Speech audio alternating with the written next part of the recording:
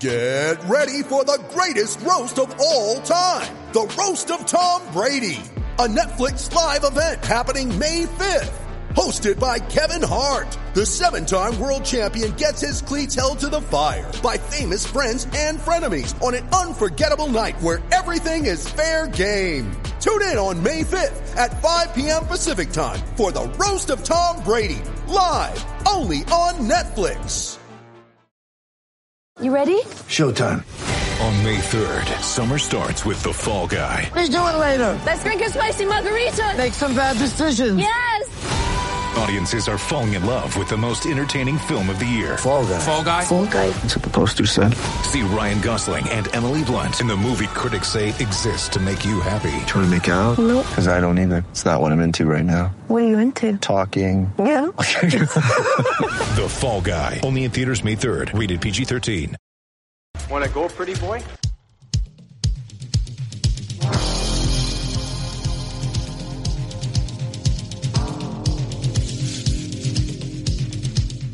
Two minutes by yourself and you feel shame, you know, and then you get free.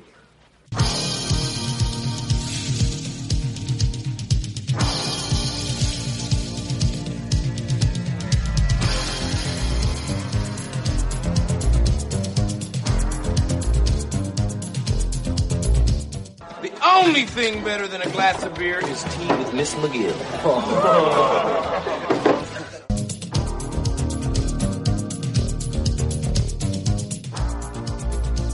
And welcome to the Fourth Line Voice Podcast. My name is Darren. Thank you very much for tuning in. Episode 268 of The Big Show, some enforcer-based podcasting coming at you, brought to you by the Hockey Podcast Network. How's everybody doing out there? Another Sunday, or as I'm often told, Monday. People enjoy listening to this on Monday on the commute to work. You know, we got to get through the work day. Folks, Christmas is around the corner. 1 week today. Hopefully Santa finds you. Done your shopping yet? I've done zero. Well, I shouldn't say I've done zero. I've done a little bit, but see, I lucked out. I completely sold the wife on the fact that we're going to Vegas in February. So I'm just let's just save our money. We don't have to buy each other anything. We'll save it for Vegas. And she bought it. She bought the story. So I got away with that one because I have no clue what to get her. But no, I mean, Christmas is really for the kids, right? So, of course, we have the nieces and the nephews, the young ones. So, that's basically where all the holiday stuff or all the holiday shopping is gone. So we pretty much have that wrapped up. Other than that, yeah, my brother and I went and bought the old man a leaf blower. His crapped out, so he'll be all pumped. We got him a pretty good one. So, yeah, he'll be pumped about that one. I'm sure my mom will just be thrilled that we got him another leaf blower. But actually, she probably will be because that keeps him outside. But anyway, hey, if any of you listeners out there, I'm easy to shop for. Feel free. If you need the address, let me know. I'll send it over to you. But I kid. But yeah. Christmas right around the corner. Hard to believe. 2022 almost over. Where did it go? But you'll feel like time stood still with this show. Let's get into it, folks. What are we going to talk about today? Well, first off, at the top of the show, I want to congratulate John Searson out in the UK. He has been on this show a few times. I've known John for a while now, and I want to it's his birthday. As I'm recording this on Saturday night. Saturday was his birthday, so happy birthday. But on top of that, how many people do this on their birthday? 40 years old. He strapped on boxing gloves, got into a ring, and was part of a white-collar boxing charity event to raise money for cancer. And he's been what's he been training for? 2 or 3 months now? And yeah, and he did a bang-up job. I am told there's video up. I haven't had a chance to watch the video yet. He went the distance, folks, and he lost on points. I'm telling you, I heard there hasn't been this many people upset over a judging decision since the OJ trial. That's what I heard online, just briefly on some of the UK message forums that I've been seeing. But I would like to congratulate to John, and I sent him a message earlier today. Yeah, man, I said, and I know he was really nervous about, like anybody, you're getting into a fight.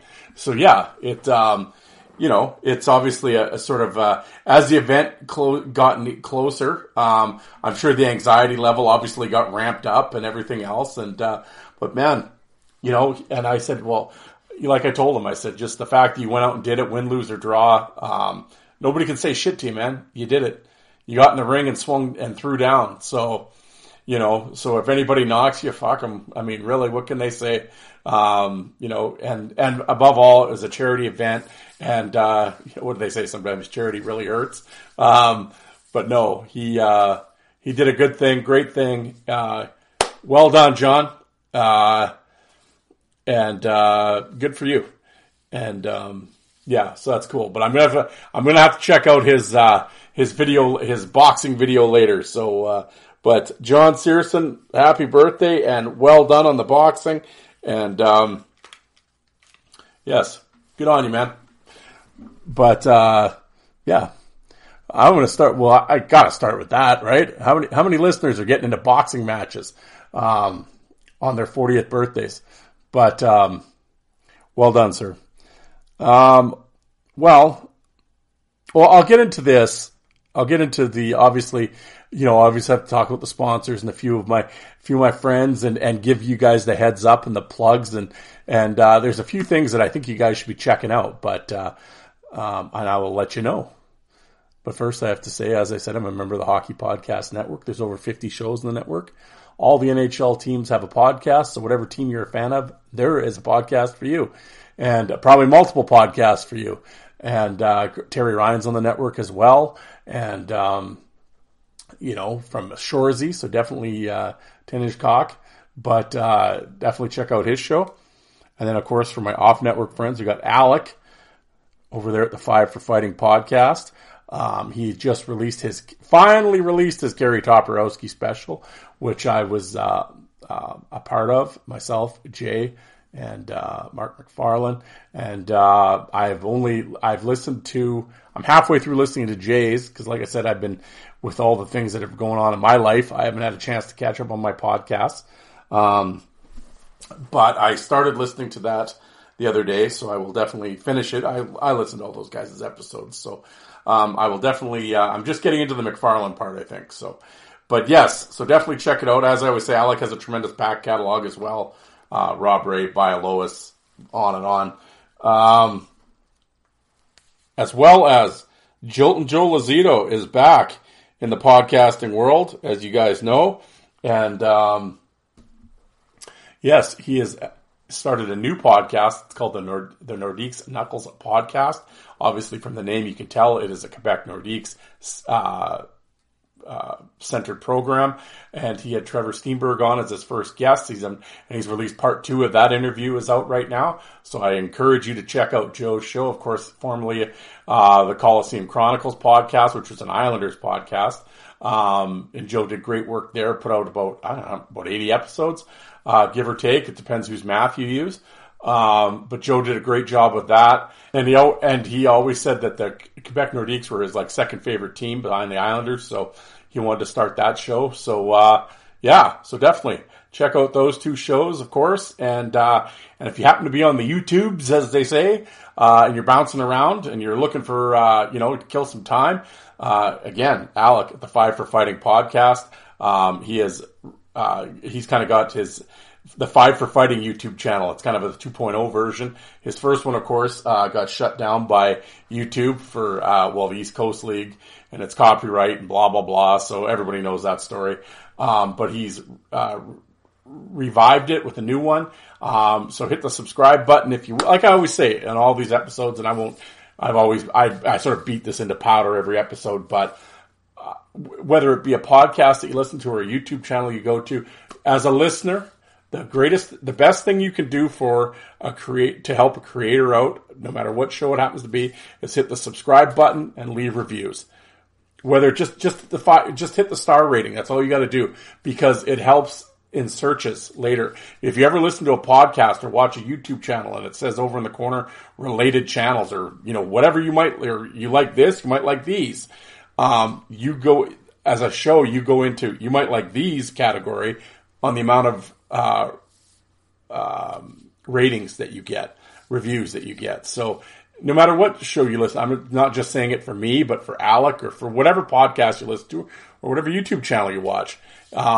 Hitting the subscribe button first of all, and then reviewing. Well, that's more of a podcast thing, but whatever platform you're on, listening to it, Spotify, iTunes, Podbean, whatever the hell you listen to, iHeartRadio, whatever. Just hit the star rating. No one's saying you got to write up a War and Peace like review. Just hit the star rating. That's all you got to do, and it helps the creator out immensely. So that is my PSA. If you could do that for us, it'd be greatly appreciated. But again, back to the YouTube. Yeah, Alec, Fight for Fighting YouTube channel, as well as my boy Jay out in Iowa, D Skunk, D like the letter D as in Darren, D Skunk like the animal. He is currently uploading SPHL footage. Does a great job with that. But he's been doing this shit for over a decade. So, he is criminally underrated on YouTube. And hit that subscribe button and go down the rabbit hole on his show. Because, he's got old IHL footage on there and Wrecker and all those guys. Yeah, go down the rabbit hole on his channel. Believe me, you'll dig it. I'm not going to steer you guys wrong. I'm telling you. So definitely check out his channel. Again, subscribe, go down the rabbit hole. You'll dig it. And for the newest guy on the scene, on the YouTube scene, my former guest, he was on a week or so back, Jordan, out there in the Maritimes, and he came on and we talked about old Quebec Junior Hockey League, the days, the late 90s, early 2000s. Well, he since after the show went out and started a YouTube channel that's called 5 in a Game, and he's uploaded a few videos, but he's been doing biography videos. And he's done Samuel Duplain, Marc-Andre Waugh, and his latest one has been Marty Doyle.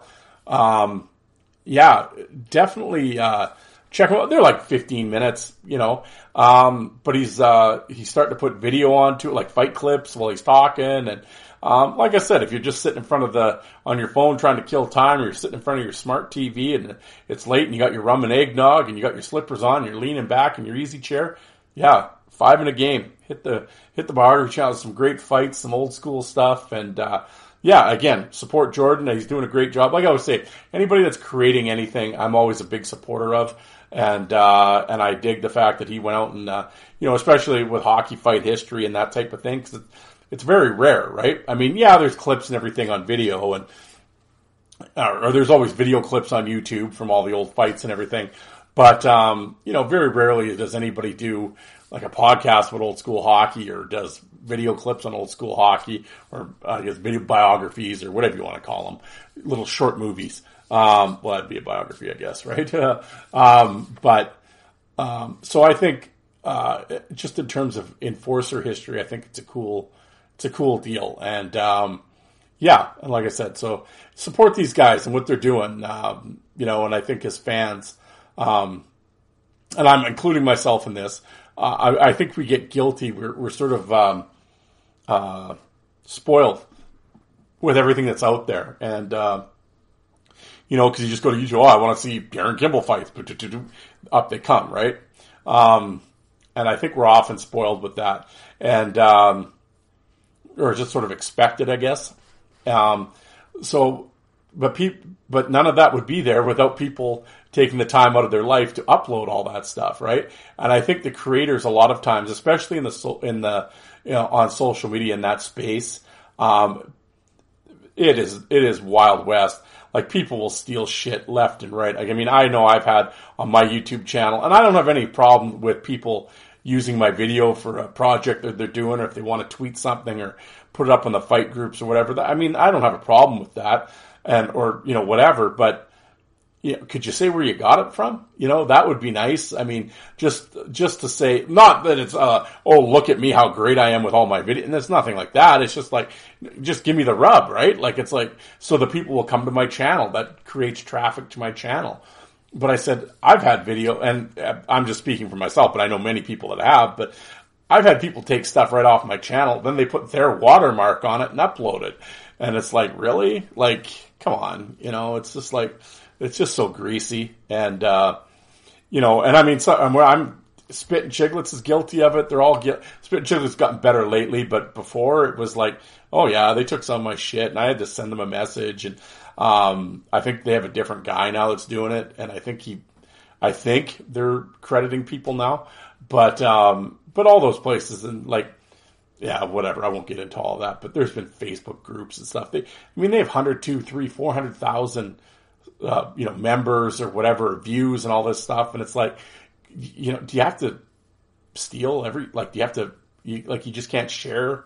Oh, we got it's on your channel. People are still coming to see it, but can't you say like, oh, we got this clip from Five for Fighting or from the Fourth Line Voice or from D-Skunk or whatever, people are still watching it, but maybe they'll, a few of them will, oh, well, I like this clip. Maybe I'll go to D-Skunk's channel. And then, it's sort of a scratch my back, I'll scratch your type of thing. Or, if you have a platform and you can, like I said, right, you can give the rub to somebody else, maybe someone that has less subscribers or whatever. Why not help them out? Everyone wins that way, so it's just, I don't know. That just shit really bugs me. But anyway, before I'm going on a tangent here, I'll start beating a dead horse. But anyway, what was I saying? Oh yeah, those are the YouTube channels. Definitely check them out. So, all right. Well, let's get into the topics of the day, shall we? Well, we'll talk about Ryan Reaves. Was Probert scared? We'll talk about that. And I have a list. Tim's pumped. Tim and his jaw, he's really excited about Tim and his broken jaw is really excited about the list. It's a unique list this time. It is the top 10. Hold on, where's my list? Where did I write it down here? I gotta click on it. What was the title of it here? Really well prepared. Oh, the 10 best fighters in the Hockey Hall of Fame. So we're gonna get into that. So it's like the All-Star version, the Hall of Fame here.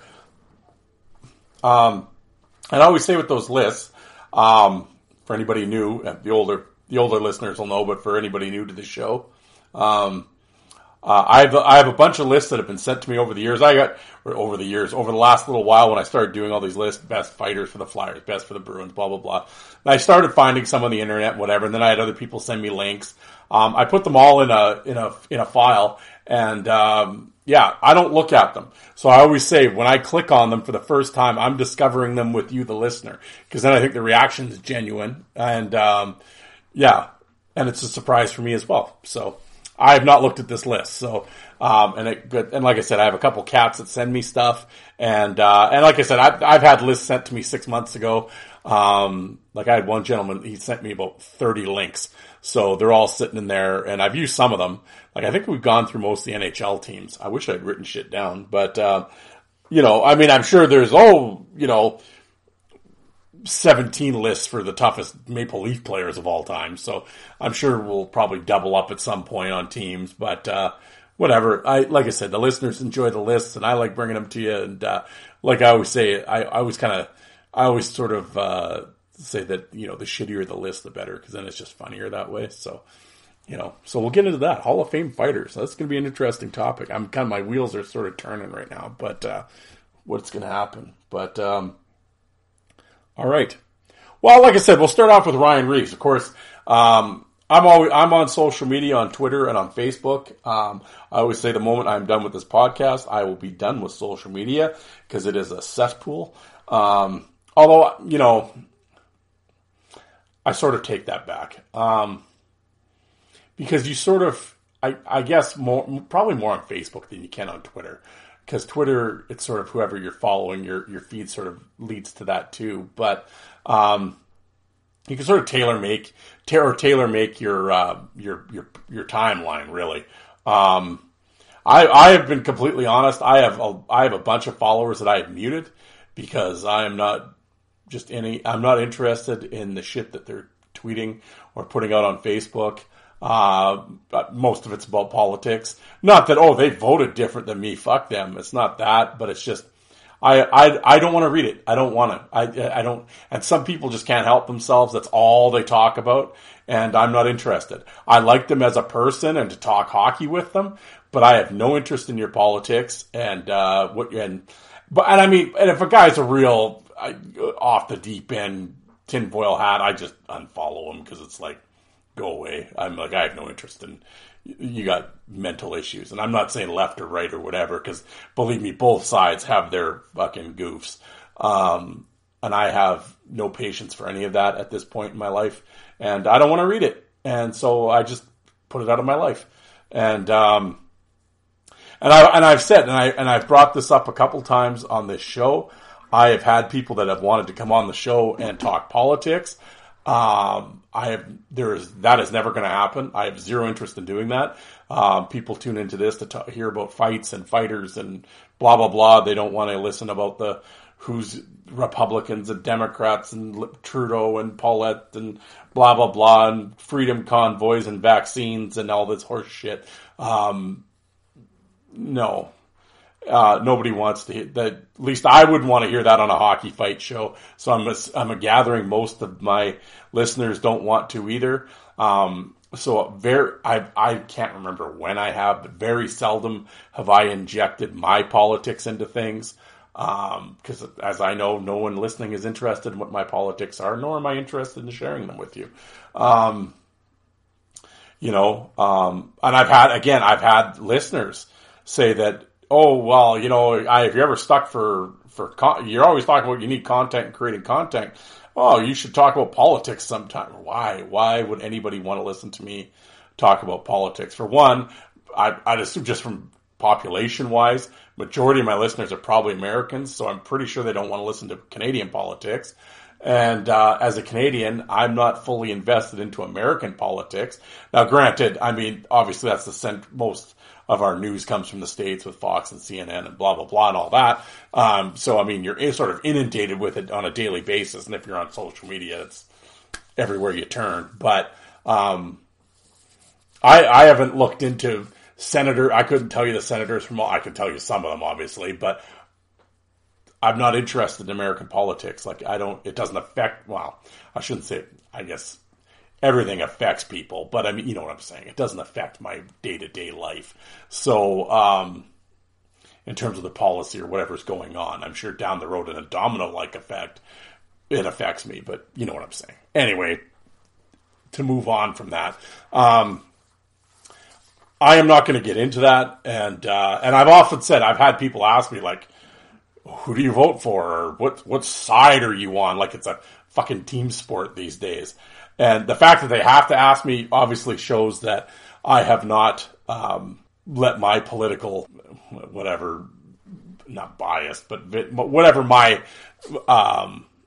political stance is, I haven't put it out there too much. There's a few things I've said, but overall, no, I've kept my politics out of it, which I plan on doing, and everything else. And I've often told people, I said, well, I guess it's like it's sort of in the sense of when it becomes politics, I guess I always said it's sort of like a Teflon-like answer or whatever, but I'm really on the fence. I always say they're like left, because everybody's, it's a left side, it's a right side, whatever. I've always said it depends what topic you're talking about. What's the topic? Because I'm in the middle. It's center lean left, center lean right, depending on if we're talking about crime or whatever it may be, or whatever social policy or whatever. It depends. I always sort of say, I think that's more of what I would think just a normal common sense answer would be. And if that's, whatever, like, I'm not picking a team, So I guess when you vote, you have to pick a team, but, yeah, I don't know. It depends what the topic is, left, right. I go either way. How's that one for you? Yeah. It depends what we're talking about, but for the most part, I'm in the middle on most things. Yeah. So if you really need to know that bad, there you go. How's that for a Teflon? How to slide out of that answer? Where are you politically? In the middle. There you go. And it was sort of mentioned to me that the other day from somebody when it was about, they mentioned woke and stuff. And I was just like, I'm so tired of hearing about woke. I'm not either pro-woke or anti-woke, whatever. It's so stupid. Such a stupid saying and whatever. And I said that and the guy's like, well, I understand what you're saying. You're trying not to piss off your followers. I'm like, I could give a shit about my follower count on Twitter. I don't care. I just find the whole woke thing stupid, and things are going to bother you if you let them bother you, I'm like, who gives a shit? Most of the shit that they talk about, I always laugh. Oh, they say this. Who's they? Somebody tell me who they are. And, and I always say with anything, because it's got, my rambling's going to get to a point here when I talk about Reeves for a second, because it's going to talk about hockey Twitter. Whenever we talk about social media, we always talk like that's the whole world. Oh, everyone's saying this. Well, who's everyone? Twitter isn't everyone. Twitter's barely anyone. It's going to continue to be barely anyone here pretty soon. Twitter's just a wasteland now. I can remember because I've been on Twitter since 2011, and I can remember it was really hopping. Back in the day, like you put stuff up and you'd get lots of replies and lots of retweets and everything. Now it's just it's deserted. And I've talked to so many people. I've had so many followers just send me a private message and they're like, yeah, dude, here's my cell number if you ever want to, send me a text or whatever, but I'm out of here. I hate this site and this is boring, whatever. And I completely understand it. So Twitter's kind of dying, but it's just like, I find it anyway. Yeah, I brought that up on my last couple Probert Invitational tournaments. It's like nothing like it used to be, but like I said, with social media, especially with Twitter, I mean, what's the demographic on Twitter? I never bothered to look it up, but I would think it's somewhere between teenage, I don't know, whatever, 15 to mid 20s, late 20s. I would think, that's your key demographic. So. Obviously I don't relate to that, being 47. I don't relate to that, and they don't relate to my content, because I'm, what 17-year-olds looking at Linkgate videos, so it's like, I did that one time when we had a meeting at work, and there was, I don't know how many people were in the room, but I just kind of threw it out there, because I was just curious for my own, I'm like, who here has a Twitter account? And 4 people put up their hand. We're talking there was 40 or 50 people in the room, and granted, they're all 30 and older, right? They don't, most of them had Facebook, especially the old people with the grandparents and stuff like that. But it was just yeah. So it's we always have this thing that it's everybody. It's no, it's not. It's barely anybody. So my point being, I don't know if I had a point, but anyway, to get back to my Ryan Reeves thing, of course, I was talking about politics and Reeves, and I'm all over the place this morning tonight. At what time is it? Well, it's only 6:30. But what was I saying? Oh yeah, Reeves. Well, of course, Ryan Reeves got traded to Minnesota, whatever, blah, blah, blah. But they were playing the Red Wings the other night, and he cranked this motherfucker. Holy shit. Was it Hronek or something? Whoever, for Detroit. I've never heard of the guy. But Reeves went through him like a hot knife through butter. And somebody came over and kind of got in his face and shoved him, but at the same time, Reeves was kind of getting backwards and kind of okay, let's go, kind of squaring up with the guy, but the refs were in there, and this guy didn't seem all that anxious to drop his shit, whatever. Later in the game, Reeves hit another guy in the corner, and then somebody did drop Shabbat, I think, or something. Did drop his gloves with Reeves, and the fight it was 2 fight punches, they fell down or whatever, but he did engage with him. Anyway, so of course, anytime there is a hit or anything, of course, hockey Twitter becomes alive with the hills become alive with the sound of music. The Twitter landscape becomes alive. And actually, I will say, for the most part, in reading Twitter, which was surprising, because like I said, I've been on there since 2011. I've seen all the whining and everything else. They're really... From what I could see, I'm sure there was. I didn't do an in-depth hourly 3-hour dive into all the people talking about the Reeves hit, but on the surface, I saw a few people. Obviously, a bunch of people put up the video, and then I just go down the comment section and read. most people are very much pro. It was clean, and nobody was really crying about it. There's a few Red Wing fans that are always crying. I mean, but again, if a Red Wing had hit Reeves like that, they wouldn't be saying anything. So, I mean, you get the fanboys in there talking about their shit and whatever their team is. But overall, it was a pretty unanimous, clean hit. Nothing, it sucks. I will say with the one thing, when the guy was coming out of his zone, what's he? I'm sure everyone listening at this point knows the hit that I'm talking about. If not, just go to YouTube and type in Ryan Reeves hit. It'll be the first one that comes up. I'm not sure what the Red Wing guy is doing. I've never seen it before. He's coming out of his own zone, but he looks to the left and he's looking at his teammate or something. And then he looks, and he's going up right straight up the middle of the ice with the puck. And then as he puts his head forward to look straight ahead, well, Reeves is right there and just goes right through him. And it's like, I don't know what this guy was, because he had the puck. He's coming out with the puck. What's he looking around for? Especially kind of behind him. Like, I don't know what he's doing. If the guy yelled at him or something, I don't know. It was kind of weird. If you watch the video, you'll know what I'm talking about. But anyway, so Reeves steamrolls this guy.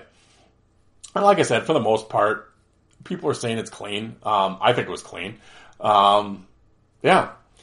But, and then, of course, I go to Facebook and I go to the fight groups, and there, once again, there's a bunch of guys kind of shitting on Reeves, and it's like, and one of them, and one of them was Steve, who I've asked him to come on the show. I enjoy Steve's stuff. Him and I get along. This is not an indictment of him.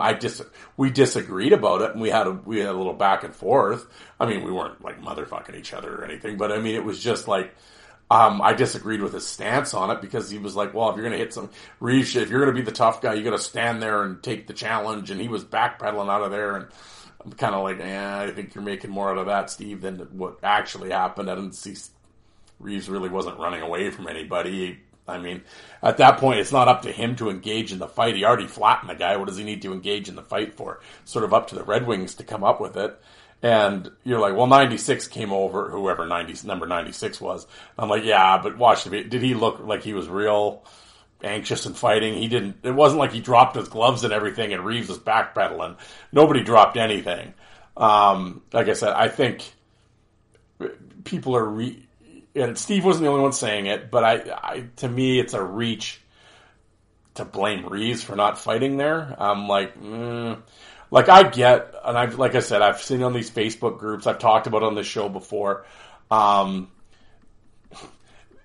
I'm not saying you got to go buy his jersey and wave the pom-poms around, but the amount of shit that Ryan Reeves catches online in these Facebook fight groups, to me, is eye-rolling. Again, I'm not saying you got to like him or whatever, but just, I don't know, he really can't win with some people. It's like, well, he never fights. Well, he's up there in hits every year, in the top 3 or top 5 in NHL hits throughout his career. So he's obviously engaging in physical play. So he's engaging in contact. So so he's supposed to hit people and run around and try to fight people. Well, he's running around hitting people. None of these people clearly are engaging with him, because he doesn't have that many fights. So he has to hit people and start the fights? Why? Like, he's, now at the same time, every time he's been challenged, I've seen him drop, again, I'm not watching the games, but if I watch the videos, when he's challenged, he fights. Like I said, later in the Detroit game, he runs the guy in the corner, and somebody comes running at him and drops their shit. Well, Reeves drops his gloves and fights the guy. I mean, I haven't seen someone drop their gloves and Reeves skate away from them. I haven't seen it. I mean, maybe it's, I don't know. I'm not saying with absolute that it's never happened, but I'm just saying I've never seen that. So it's not like he's air quote, ducking fights. So, I'm like, so he drops the gloves and fights. Oh, the fight sucks and he's overrated. If he doesn't fight, it's, he never fights, but all he does is mouth off and chirp, and he's scared. Oh, and again, I always love these guys that act like he wouldn't make it in the 80s or the 90s. It's like, really? Did you see some of the fighters in the 80s and the 90s? Like, I'm not knocking guys, but like Jay Caulfield, Neil Sheehy, Brian Curran, on and on. Well, these guys lasted 500, 600, 700 games. Ed Kostelic, these guys lasted in the NHL and they never got killed. But somehow Reeves would get murdered. Like, really? Oh, okay. And then the one guy's arguing, well, you think he's better than Probert? I'm like, what? Like, Okay, dummy. Adults talk and go away, you know. I said, you're, you know. No, I'm not saying Ryan Reeves is Bob Probert. What? Like, stop talking stupid. I am simply saying, dude's like, whatever, 6'2", jacked. I'm assuming he's probably trained in some sort of fighting, boxing, or MMA or whatever. You really think that just Darren Kimball or Craig Berube or whoever they're just going to swing him around and ragdoll him and beat the fuck out of, like, really? You really think that's going to happen? You really think so? Come on. Like, just, like, I get it. We're all old school. So am I, you know, but let's, you know, can we start being realistic here? Like, you can say whatever you want about the guy. You don't like his antics or the way he chirps, the way he carries himself. I like these guys in this fight group that they call him a bully. It's like, Jesus, seriously? A bully? What the fuck was Dave Semenko? What was Marty McSorley? What was Probert? Like, what are you talking about? Like, that's the whole point. What was Dave Brown? Like, Ryan Reeves, what are you sound like a soccer mom right now. Like, what? He's a bully? What is this, Pee-wee? Like, yeah, he's a bully. Well, yeah, but he only does that because he knows no one's going to fight him. So? Why is that his fault? Why, again, someone explain this to me. Why is it Ryan Reeves' fault that the rest of the league's a bunch of pussies? Explain that to me. I love these guys, though. They take it out on him like it's his fault. It's like, well, no one else is fighting, so why does he have to be like that? Oh, I guess, yeah. Well, what are we doing? Now, am I, again, I don't watch the whatever, but like I said, I've been on social media for a decade now. I mean, if Ryan Reeves farts in the wrong direction, there'll be a video of it on my timeline somewhere. I have yet to see a video of Ryan Reeves grabbing, I don't know, who's the leader, Patrick Kane, and fucking slapping him around. Like, I haven't yet to see him do that. So, who are these people that he's bullying and slapping around? Again, I didn't realize this was the grade 6, you know, ice capades here. You know, and these are from fight fans. Like this, I expect this from some 19 Marner girl on Twitter. I expect her to cry about it. But these are guys in the fight group, in a hockey fights and brawls group, that are crying that Ryan Reeves is a bully. He wouldn't act like that with Bobby around. Oh, yeah, of course, yeah. Oh. Well, he's not around. So, you know, he gets paid a couple $1 million to throw hits and be an asshole. Again, I used to think, I thought that was the point of the whole gig, but I don't know, apparently, he's against the code, or these morons that just, I don't know, they just can't. Like I said, Ryan Reeves, it doesn't matter what Reeves does, he can't win with these people. Doesn't matter. He could have a fucking fight with someone that's Tasker and Sen. And they'd still say that, oh, he's not as good as the 80s. He'd get killed in the 80s. You know, oh, finally he was forced to fight. You know, he didn't want to, but he had to. Oh, yeah, okay. You know, it's, you know, just why? Again, I'm not saying you gotta go out and like Ryan Reeves. I don't give a shit if you like him or not. But geez, really? But he's the poster boy for your hatred of 2022 hockey is Ryan Reeves? Seriously? I said in a league full of fucking candy asses, Ryan Reeves is the guy that you're going to hate on? Are you shitting me? It's embarrassing. Like, and some of you just reach for this hatred of him. You know, which, again, going back to my conversation with Steve, and I told him I disagreed, and it's just like, you know, like I said, I don't have a problem with Steve, I just didn't not appreciate, that's not the right word. I just didn't understand that's where, although I guess what he was saying is he just wants to see the fights because he's proactive, pro-fight, and that's basically what he was getting at. It wasn't really the combatant or the people involved, it was more just wanting to see a fight, and I understand that sentiment. I agree with him on that. But my point was that it's not up to Reeves at that point to be the fight. He doesn't have to fight, or he doesn't have to be the instigator of it. He ran the guy over. It's up to them to respond to it. Like I said, all the time when he runs around and throws hits, it's up to the other team to respond to that. So, like I said, like, so Reeves is supposed to run around, hit everybody, start all the fights. Like, really? Should he fucking pop the corn too? Like, what else do you want him to do? Like, he's running around. It's up to the other teams to do something about it. So, that's how I look at it. Maybe I'm fucked in the head. Whatever. But I just don't understand the Reeves hate. I've never gotten that. Like I said, I'm not saying you gotta like him, but I just don't understand why he's the lightning rod of why 2022 hockey is shitty. It's like, really? He is? He's the problem? Oh, okay. And now, a message from our sponsors. Hockey fans, light the lamp this winter with DraftKings Sportsbook, an official sports betting partner of the NHL. New customers can bet just $5 pre-game money line on any NHL team to win their game and get $150 in free bets if they do. That wasn't enough excitement. You can turn small bets into bigger payouts with same-game parlays. Combine multiple bets like which team will win, how many goals will be scored, and more for your shot at even a bigger payout. Download the DraftKings Sportsbook app now. Use the promo code THPN. Bet $5 on any NHL team to win their game and get $150 in free bets if they do. Only at DraftKings Sportsbook with promo code THPN. Minimum age and eligibility restrictions apply. And now back to your regularly scheduled program. Let's we'll move on from Ryan Reeves. I mean, we could talk about that all day, but it's just a thing with. I don't understand, I don't understand it. But the other topic, before we get into our Hall of Fame list, I'll just talk about this one briefly because it's been brought up. If the folks on the old message boards will remember this topic, but it's come back up on Facebook today in one of the groups. Basically, somebody put a video up from 1986. It was a game between the Flames and the Detroit Red Wings, and Fotillo is trying to fight Probert, and Probert won't drop the gloves. It's actually the second time that has happened. That actually happened in the American Hockey League as well. That Fotillo challenged Probert and Probert didn't drop anything. So of course, obviously there's a few different schools of thought. Of course, you got the Fotillo fanboys yelling that Probert was scared of Nicky. Okay. Now the Probert ones or whatever are yelling that he's just trying to draw the penalty. Or that he might be hurt, which doesn't really hold water because he fought Hunter like 4 minutes after this happened. So he clearly wasn't hurt, but, or drawing a penalty, which Probert has done in the past with different guys, Cronin, blah, blah, blah. So anyway, it's all going back and forth. And of course, you're going to have your Probert fanboys in there and everything else.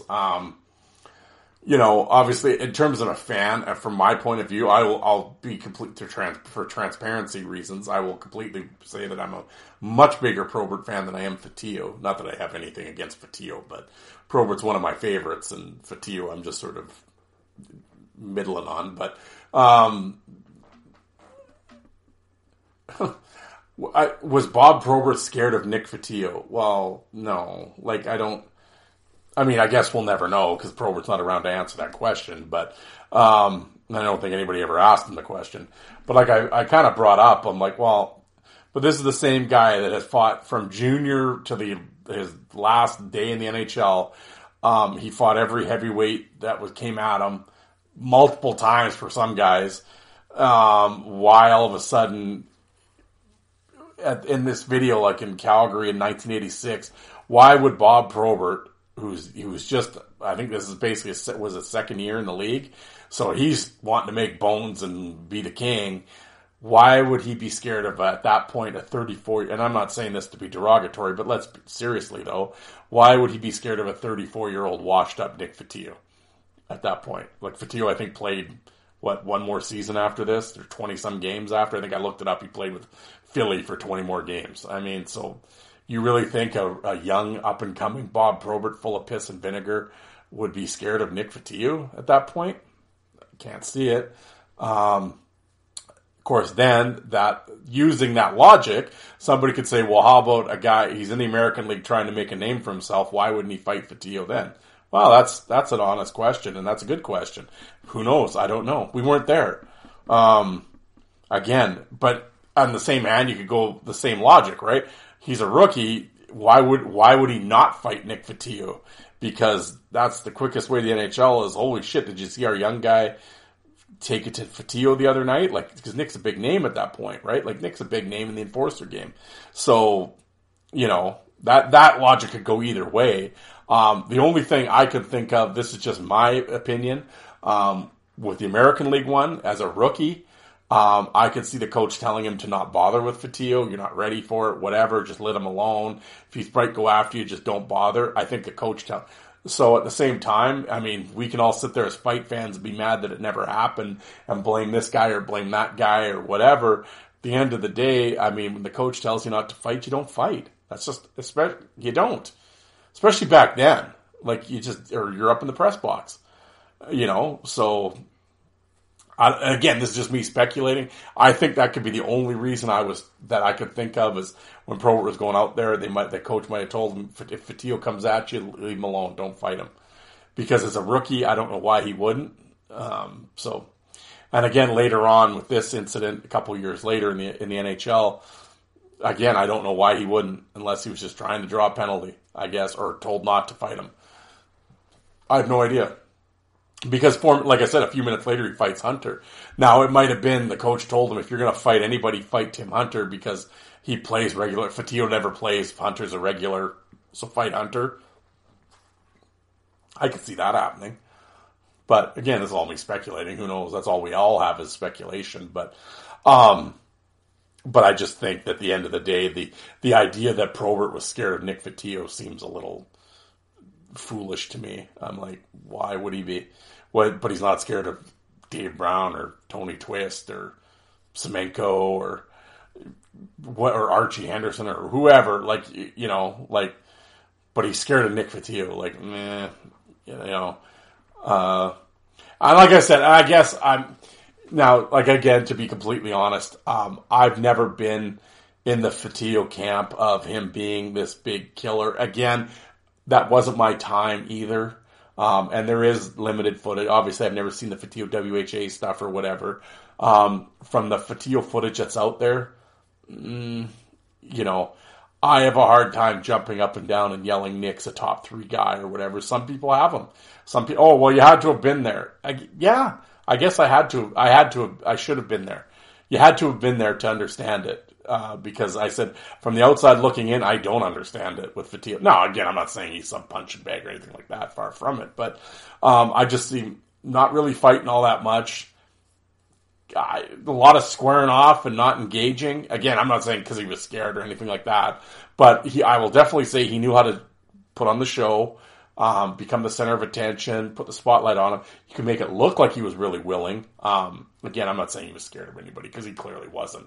But he could put on a show. I'll say that. And that's the point. But in terms of his fighting ability, like I said, it depends who you talk to. I mean, I've seen players say that, no, he wasn't really, they all say he's tough and whatever, but they kind of just shrug and they're like, oh, there's guys that were a lot better. There are other guys that I worried about. So it's just, so again, this idea that Probert would be scared of him, I think is sort of asinine. But I mean, who knows? And then then you get some of the comments, of course, on both sides that, I just, whatever. And of course, a couple of idiots like, it's because he wasn't on coke yet. No, okay, you're a hero with your comments, yeah. Oh, you're so edgy, bro. Yeah. There's always clowns. But no, it's an interesting sort of a debate, right? It's like I said, it's one of the fight group nerd conversations. Is like the when we did the Phantoms list the other day, the whole McLaren Parker thing. Yeah, even in the comment section of my video after Thomas watched it, he said, "Well, I still give McLaren the win." And I said, "That's a tough way to get a win," But I get it, but that was always the debate. Like I brought up in the video, I won't bring it up again, but, with the whole Parker McLaren, same thing. This has been brought up a few times over the years, with the whole Fotillo Probert thing. There's always these stories that, and it's interesting as the fight groups go on, they rehash and they come back up. And I can remember it from the fried chicken fight site days and all the different topics that we talked about. are now, they appear in the Enforcer Appreciation Group or in the Hockey Fights, Hits and Brawls page and stuff. And it's funny to see it come back, because you see the old timers like myself and like Steve and guys like that, Steve and Jim and us old timers. We remember those old conversations, and, so we'll chime in. But then you have younger generations or guys that weren't on the message boards, and this is their, air quotes, this is their fried chicken, right? So they're new to the conversation, so you get new ideas or new feedback on old topics. So it's fun to go back. It's fun to read the comments. And now, like I said, there's always some fucking idiots. There was idiots back then too, though, in the fried chicken group. There was lots of guys on fried chicken that I didn't like. That, whatever. And there's lots of guys in these groups that I don't like, that I see them comment and I roll my eyes, and it's just like, holy shit, are you clueless? Not that they're disagreeing with me, but just this, what are you talking about, And I can't remember who it might have been Tony I was talking to this with us about. I always find it, and I shouldn't, but I'm often surprised, like if somebody puts up a fight, you read the comments and it's like, oh, I've never seen that one before. That was a beauty tilt. And it's like, what? You've never seen this before? It was the Cox Probert fight, the first one from Vancouver. And a bunch of people are commenting, oh, I've never seen that one before. That was better than the one that was at Detroit. And it's like, how have you never seen this fight before? But then I look, and the guy's probably in his 20s. Well, why? And he never owned fight DVDs or anything. Why would he have seen it? You know what I mean? Like, I have to remember that sometimes. Or like somebody will put up the McCowan Delorme fight, and they're like, "Oh, it's one of the best fights I've ever seen. Awesome, thanks for posting that." What? You've never seen that? Like that's like a, one of the 10 commandments of a hockey fight fan is that fight, But again, if you weren't involved in the hobby or you weren't on the fight message boards, why would you know about these? And if you're not around people that are like, yeah, you should watch this fight. I mean, and somebody's like, well, it's been on YouTube for years. Yeah, but if you don't know to look it up, why would you go look it up? Like, if you don't know who Ron Delorme is or Jamie McCowan, you're not going to type their names into YouTube. So why would you see it, right? So it's like, yeah, one of the same thing, like when I was doing those player spotlights. Who was it? What fight was it? Oh, son of a bitch, I can't remember who it was. It was Aaron Downey fighting somebody. I'm trying to think who I just did the player spotlight on. Was it Thornton? Anyway, I knew both the guys involved, and it's a great fight, and they go toe-to-toe. It was Lassard and Downey, and it was a great fight, and but I'd never seen it. I know both guys, but I've never bothered to type in Francis Lassard versus Aaron Downey. Why would I type it in if I never knew it existed? So that's when Drop Your Gloves really being gone sucks, because at the time, if I was looking at a Francis Lassard and I was scrolling his fight card because they had the ratings and everything, if I'm scrolling it down and I see a rating of 9.5 and the fun factor, well shit, I'm clicking on the little video icon. I would have watched that fight a long time ago if Drop Your Gloves is around, right? But this is, again, another one of the reasons it sucks that it's gone. And it's coming back, folks, for those asking. Once again, Steve is bringing it back.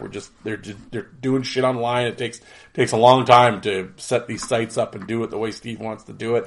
But believe me, folks, come the new year here, when the site comes up, the Fight Chronicles, it is called. When that site fightchronicles.com comes out, you'll be loving it. Believe me, you will love it. But, all right. Enough of that. Finally, we'll get into this. The finale. We're hitting clean up here. This topic is the best fighters that are in the Hockey Hall of Fame. Let's click on the link here and we'll get into this. But all right. Hey Darren, I think you'll enjoy this. This is a really interesting take on all-stars fighting in the Hockey Hall of Fame. Okay. Well, it kind of looks like they just kind of copied and pasted. It doesn't really say where they got this from. Dean Amend is the writer, and this is from, it's recently, 2021. Okay. But it doesn't say the site, it just says and then it's, okay, well, whatever. It doesn't really matter, I guess, but whatever. We're looking into this here. Obviously, enforcers and stuff don't make the Hockey Hall of Fame, but there are plenty tough individuals that have their name on a plaque in the Hockey Hall of Fame that were certainly feared when they dropped the gloves. We're going to do a list of the top 10. Hope you enjoy. Okay, well, here we go. I'll scroll down. Number 10, elected in 1990. Okay, well, we're off to a hot start. Elected in 1993, or inducted into 1993, pardon me. Now I minimize my screen. Why do I do that? Okay, here. There.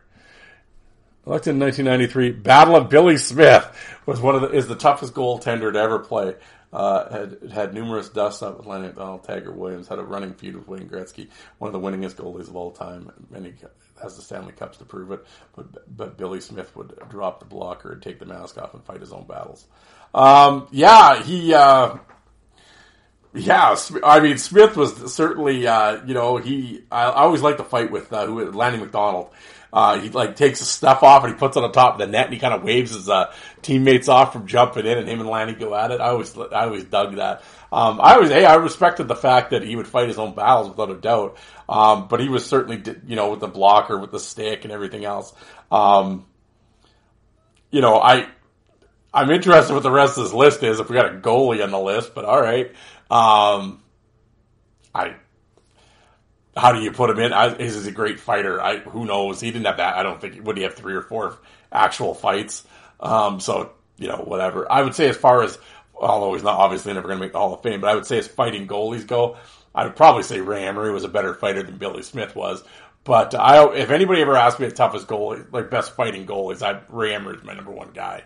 But, Smith certainly had the huge reputation. So anyway, there we go. Number 10, Billy Smith. That's pretty funny. Number 9, Red Horner, elected in 1965, had the distinction of leading the NHL in penalty minutes for 7 consecutive seasons. His election was not without controversy, as he wasn't even the best defenseman on his team, but tough guy, often called dirty, but would never back down. What can I say about Red Horner? He led the NHL with 7 times or 7 consecutive years of penalty minutes. That's pretty badass. I can't tell you what kind of fighter Red Horner is. Obviously, I don't have any footage of Red. Obviously back then, fighting really wasn't the tool, obviously, that it became, and they didn't really have designated, I guess, enforcers where, guys were fighting 20, 30, 40 times a year or anything like that. I think, so it's hard to sort of, rate a guy like in that sense. But hockey back then, the amount of stick swinging and, guys were just getting carved up. Obviously no helmets, equipment's next to nothing. And it was like Thunderdome back then. And you'd see stick fights and guys punching out refs. And it was a war zone. But in terms of one-on-one fighting, I don't think there was a lot of that. Obviously there was brawls and stuff like that, but I think the amount of one-on-one fights were didn't seldom happen. So was Red Horner a great fighter? Probably for his time, I guess, but, they got him 6'1", 210 pounds, so he wasn't a small guy, in that sense back when he was playing in his era. So I can't say he was or he wasn't a great fighter. No one knows. There's no footage. So, and I'm pretty sure anybody listening, was not around to, get a hold of me and tell me how the Red Horner fights went. So, so we will leave it up to, folklore. But he certainly had the penalty minutes. We'll put it that way. Okay. Click on the list. Number 8 on the list.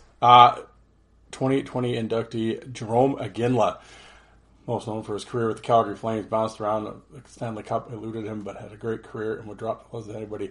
Famous for his playoff fight with Vince LeCavalier. Jarome Iginla. He, 100 plus career fights. I'm a big Jarome Iginla fan. Definitely a power forward. 500 goals.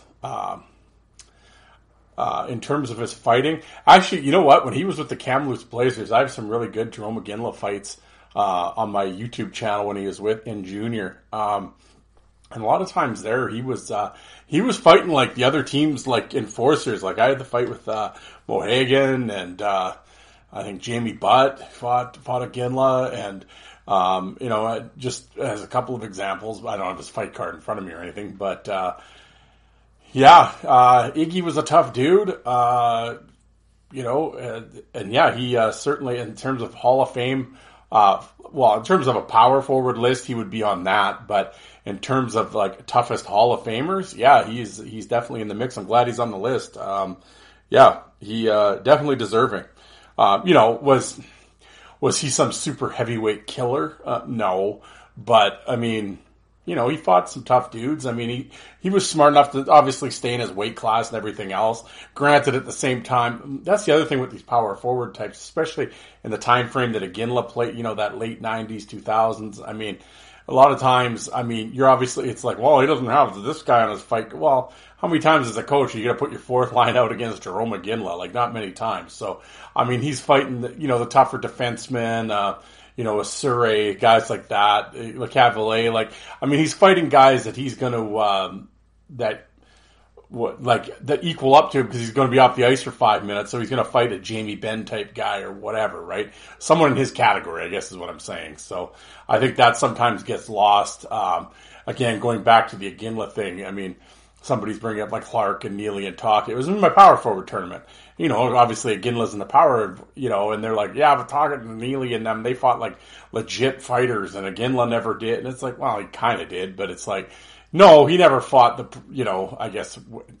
Proberts of his time or anything. But, at the same time, I'm pretty sure Calgary management was probably, telling him not to bother. But, no, I think in terms of a Hall of Fame toughness, I think Iginla definitely deserves a spot on this list. Number 7, well, there we go. Number 7, 2005 inductee Cam Neely. 50 goals in 39 games. Cam, unfortunately, had injuries cut down his career, but will always be a tough heavyweight. Known to take on tough heavyweights. A tough left-handed fighter. So I'm not going to I'm just sort of briefly kind of going through these write-ups here. Cam Neely's probably my favorite, one of my him, Clark, Tocchet are probably like my top 3 favorite players. Unfortunately, the all thing and everything. We don't have to rehash that. Everybody knows about that. Big guy, physical, could fight. And the big thing with Neely, I think, that's like when he was fighting mad. Like, there wasn't a lot of whatever you want to call it. I'm not going to use, I know people like, staged or whatever, appointment fights or whatever the fuck you want to call them. Iginla, take 2. Neely never really did those that I remember. Like when he was fighting, it was born out of the play, pissed off, and throwing wild left hands.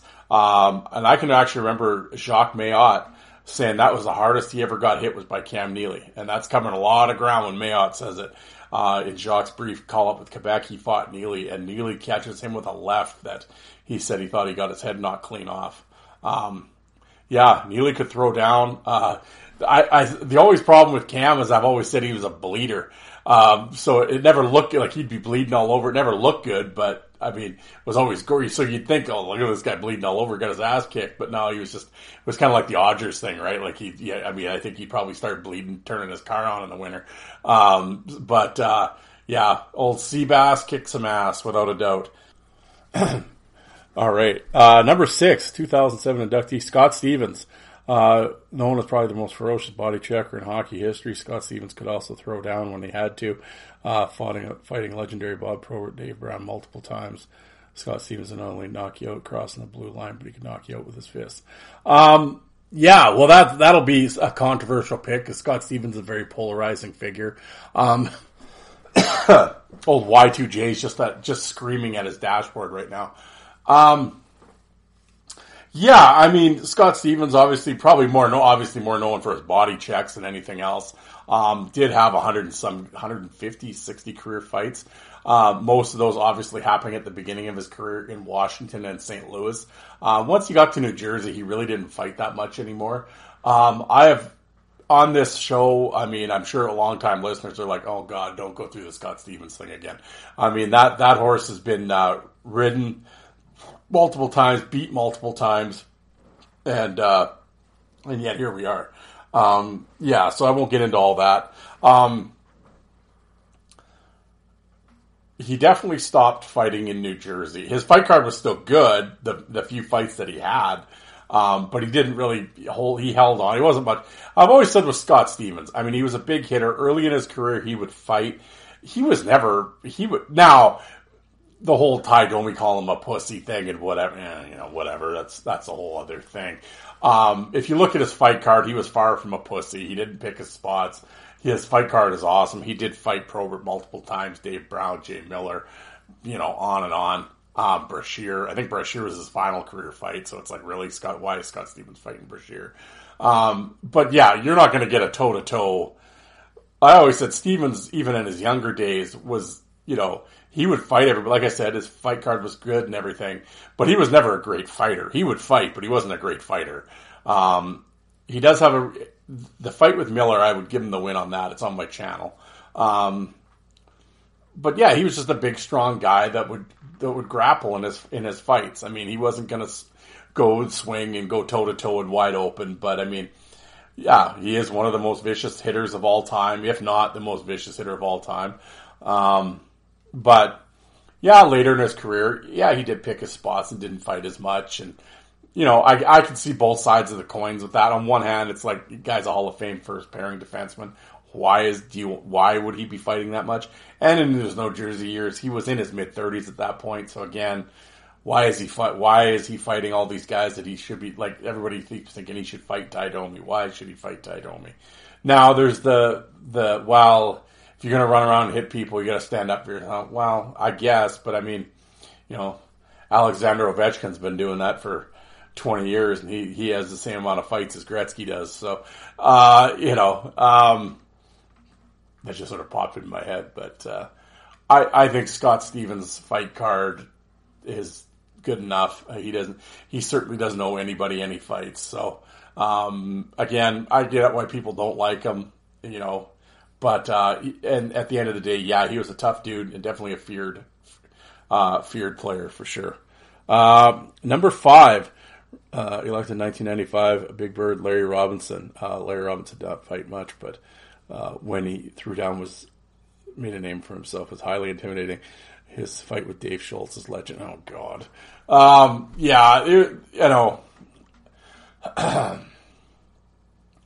Now, I would, if you want to have Larry, now again, it's a Hall of Fame fighters thing. So, I mean, obviously the list of guys is not very long in terms of who you're going to pick. Would I have well, I don't know who the other guys are on the list, but I mean, kind of have an idea of who they might be. Would I have Larry Robinson on this list? I wouldn't have him in front of any of these people that I've talked about so far. Well, Billy Smith, I guess. Obviously, the goalie can go out of there. I don't understand this fascination with Robinson. The guy fought literally once a year. No, I'm not saying he was a pussy or anything like that. It just wasn't in his game. When he did fight, I guess, I mean, yeah, you get the fight with Schultz is so overhyped. And did he win? Yeah. I mean, was it, did it cement Larry and the Mount St. Rushmore of fighters? No. Later on, I mean, he got dropped by Dave Hutchinson. I mean, his fight with Paymont is whatever. I mean, he wasn't really a fighter. And, so, I mean, he was a physical guy, obviously Hall of Fame player, clearly. Oh, that's what we're talking about. Hall of Fame player. I mean, I get why he shouldn't, I'm not saying he should have fought. But this idea, like, even you put that out online, I've had, like I said, even this message boards, I've had many of these battles with, like, these Habs fans, just, like, because Grandpappy told him, you didn't wake up Larry. Like, oh, God. Like, well, he could have been well, okay, he could have been. Yeah, he could have been a great fighter. Well, but he wasn't, and he didn't. So, coulda, shoulda, woulda. Again, I'm not sitting here trying to slam Larry. I have nothing against Larry Robinson. Whatever, right? I mean, I find him and I'm sure Bobby Orr is going to show up on this list too. I mean, that's the other one. It's like, Bobby Orr would stick up for himself for a Hall of Fame player. I mean, nothing but respect. I think he had 40 some fights.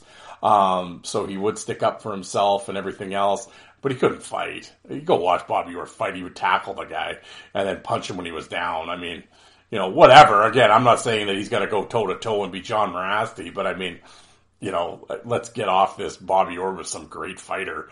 Again, he had nuts and would stick up for himself. Tremendous. But in terms of actual fistic abilities, no. He was not that great of a fighter, just like I think Larry Robinson wasn't that great of a fighter. But anyway, that's my opinion. That's on it, whatever. But they got Larry here at number 5, so let's see what else we got here. Number 4, elected in 2013, Brendan Shanahan. Okay, yeah, I mean, yeah, Shanahan, one of the best power forwards of all time. I think he's got 600 goals. Again, his fight card is tremendous. And he fought Probert and Brashear and all those guys. Another guy that would fight angry when he got wound up. He was a real physical force. I'm a big fan of Brendan Shanahan as a player. Maybe not so much as a GM, but as a player. Shanahan was awesome. And, I mean, I've always said you look like a guy like him or Neely or a Ginla for that matter, really, any of the guys on this list. I mean, when you want a hockey player, that's what you want, right? You want the guy that can do it all. Like he is. The guy scored 600 goals, would hit everybody, and had 100+ career fights. And I mean, when you talk about a hockey player, Brendan Shanahan was a hockey player. And Shanny was badass, man. I'm down with Shanahan. Number 3, elected in 2002, Clark Gillies, the New York Islanders, legendary Hall of Fame player. Not only the captain, but the chief policeman. Seldom fought, but when he did, Jethro was a force to be reckoned with. Again, Clark Gillies didn't fight often, but when he did, he was a force. Again, power forward. I would say I'm cool with him being in the Hockey Hall of Fame. Do I think he should be? No, I don't think Clark Gillies should be in the Hall of Fame. If you're asking me for my personal, honest opinion, no, he was a good, solid player. Was a major contributor to the dynasties of the Islanders, without a doubt. Like I said, I like Clark Gillies and everything else, but I mean, when you look at his numbers, offensively, pretty, they were okay, but nothing, I mean, you have Rowan and Tocchet and all. Yeah, I mean, there's lots of guys that have better numbers than Clark Gillies that aren't getting into the Hall of Fame. Pretty. I don't know what. I must have been a weak draft class last year or that year or what. But again, I have no problem with him being in it. I just like the tough guy that's in the Hall of Fame. That's cool. I mean, it's not like I'm picketing the Hockey Hall of Fame site and writing angry emails because Clark Gillies is elected. I mean, not at all, but. I mean, when you break it down and really, when you look at his numbers, they were good numbers, but are they Hall of Fame worthy? I don't think so. But hey, I don't give a shit, whatever. It's cool that he's in, but I guess I'm saying it was a surprise election or pick for me. I really was. I was surprised he was elected. I really was. But I was, hey, that's cool. But yeah.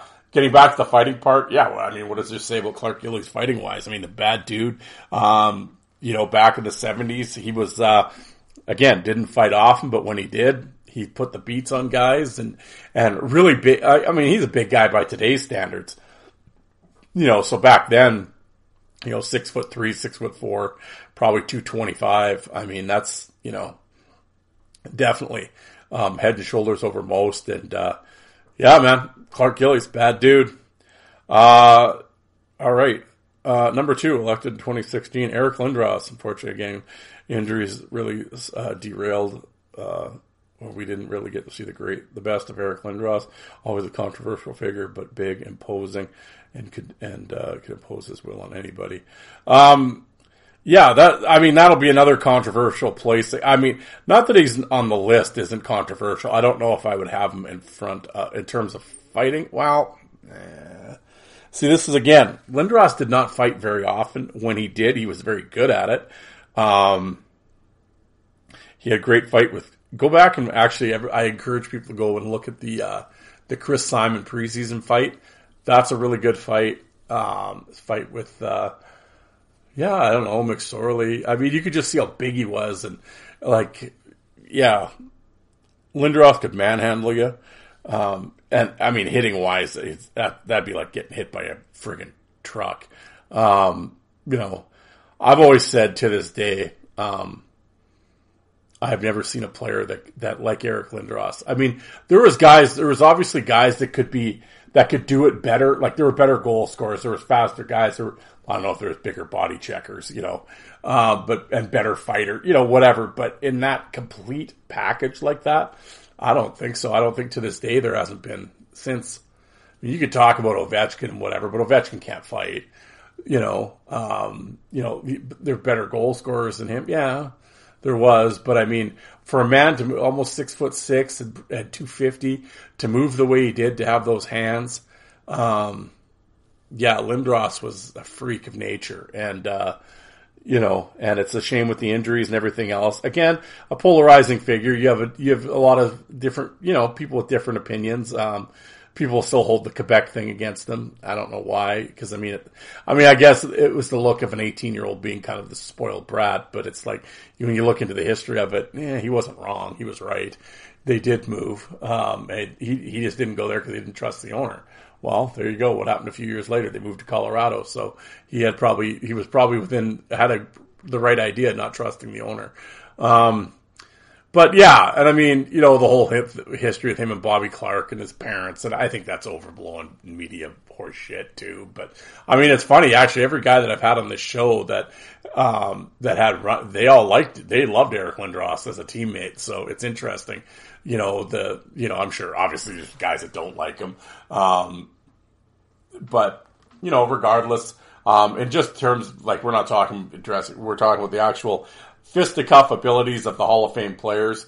Yeah, Lindros is one of those guys. I don't think we ever saw because, you know, with the injuries in the head thing, he's not going to fight. So, I don't think we ever saw Lindros the fighter that much. You know, but again, he had more fights than Orr and Howe and Robinson and all these guys. But I mean, those guys, I mean, you know, there will be people that put them in front of Lindros, and it's like, wow, not really. I think just with his fight card and everything else, I don't know if I would put him in front of Shanny or Neely or anything like that. But am I saying Cam Neely and Brendan Shanahan could beat Lindros up? No. I would actually probably put Lindros. It'd be interesting. I actually might give Lindros the win against both those guys. And now that I'm saying it out loud, yeah, I might. Yeah, so maybe this is actually the right spot for him. But maybe not. It's hard to say. But I agree Lindros should be on this list, though. Oh, and Gillies. Yeah, that'd be... I don't know if I'd put him in front of Clark Gillies. But, yeah. I don't think I would. But he definitely deserves to be on the list. I don't know if I'd have him at number 2. But yeah, I would have him in the top 10 of Hall of Famers. As I'm going through my mind, I'm trying to picture guys that are in the Hall of Fame. I'm trying. I'd have to look at a list. But is there guys... Like, because I'm thinking star players that could beat Eric Lindros up. Like, I can't think of too many. So, yeah, he definitely deserves to be on this list. Number 2, we could debate that. But, yeah, I get it. Who is the number 1 on the best fighter in the Hockey Hall of Fame? I kind of number 1, Gordie Howe, elected in 1972.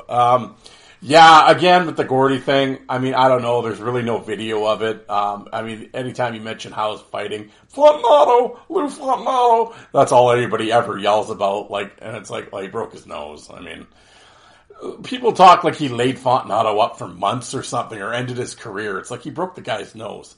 I mean, every fighter's had their nose broken in a fight. You know, so, you know, is that the big triumph that he ended Lou? Okay, you know, and then again, it's according to who? Grandpappy cross-legged around the fire. Let me regale you, Junior, with some tales of Gordie. There was a very I really want to dig it up. I think it was on the Old Fried Chicken site. It was one of these guys, readnewspapers.com. He's a real historian. He went back, and basically he looked like, I think Howe had 20-some fighting majors. Again, a 1-fight-a-year guy. Again, in the 50s and stuff, they didn't fight like they do now, whatever. I know he was notorious for kind of like being dirty and elbow. Again, not that I have a problem with any of this, but he's more known for being with his elbows and his stick than anything else. I know him and Rocket Richard had a fight. I think he kind of jumped him from all accounts.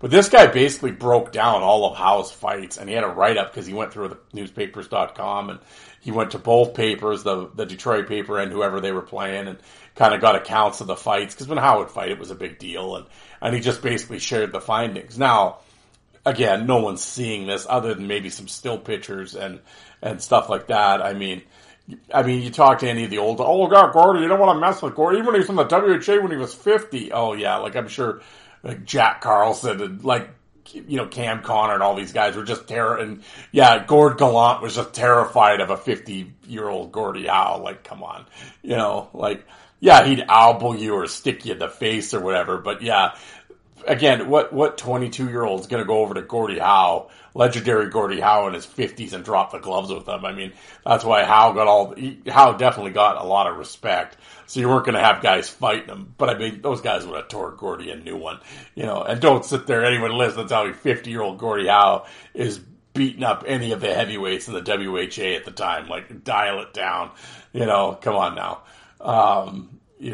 Again, he was in great shape. He played great at 50. It's unbelievable. But yeah, is he beating any of these guys up? No, but, in his prime, again, there's no footage, right? So who knows? The write-ups, I will dig the article up, and I'm going to try to find it and I will read the write-ups. They weren't all that particularly flattering about Howe's fighting ability, to be honest, if I can remember correctly, because it was a real eye-opener to read for me, because all I had heard was, especially around Saskatoon, right, is how tough and I'm not saying Gordie Howe wasn't tough, and he couldn't, I'm not saying that. I'm just saying I think a lot of it, as the time has gone on, the myth grows and everything else. You think he's 10 feet tall and bulletproof by the time you're done listening to some of the stories of Gordie Howe. I don't doubt he was ahead of his time in terms of a power forward with his physical ability and all that for the time period, for sure. And again, did they fight a lot? Not really. But from reading these accounts, he certainly did not win every one of his fights or anything like that. No one does, right? Doesn't matter how tough you are. But it was just really interesting to read, like I said. And the names are escaping me right now, who they were, but it was interesting to read a I don't want to say it was reality, because it was somebody's reality. Now again, who knows?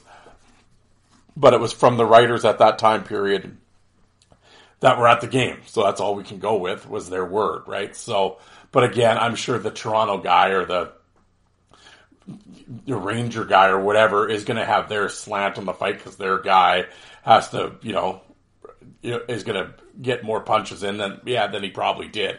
At the same time, the Detroit writer is probably going to say the same thing about Gordie, that he was, still undefeated, well, okay.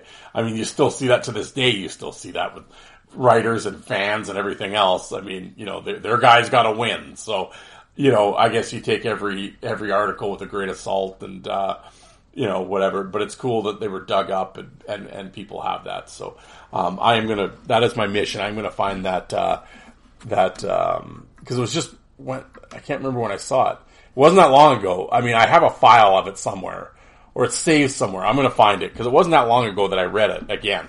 And I remember thinking at the time, I should do this on the air. This would be really interesting to read. And I have since, I'm sure I saved it in some files, friggin' on some memory stick somewhere. So, at any rate, I will dig it up, because it was really interesting to read. And the guy cited had different articles and stuff. So it was actually a really cool, it was a real cool piece that I'd like to share for sure. But there we have it. Gordie Howe, number 1, Lindros 2, Gillies 3, Shanny 4, Robinson 5, Stevens 6, Neely 7, Aginla 8, Red Horner 9, and Billy Smith 10. I'm surprised we didn't have a Bobby Orr or, I don't know who else could we have? Who else would be on that list?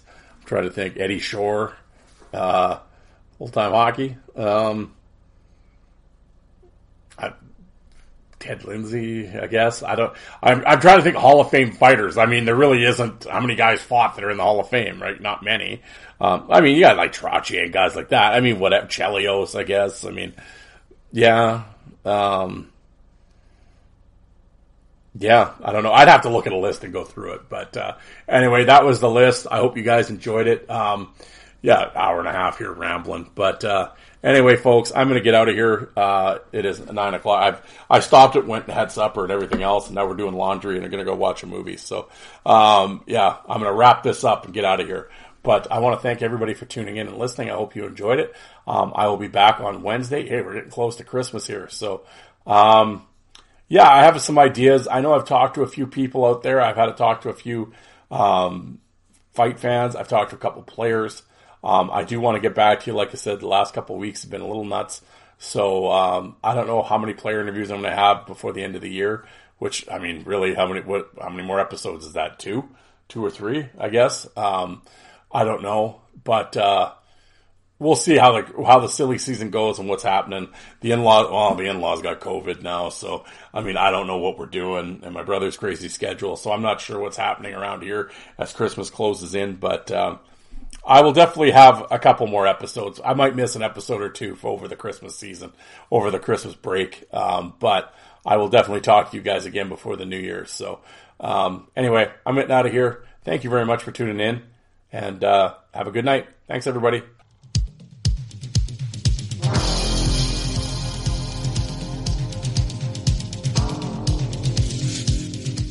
And you people that don't like fighting, how many of you did you walk out and get a coffee while that was on?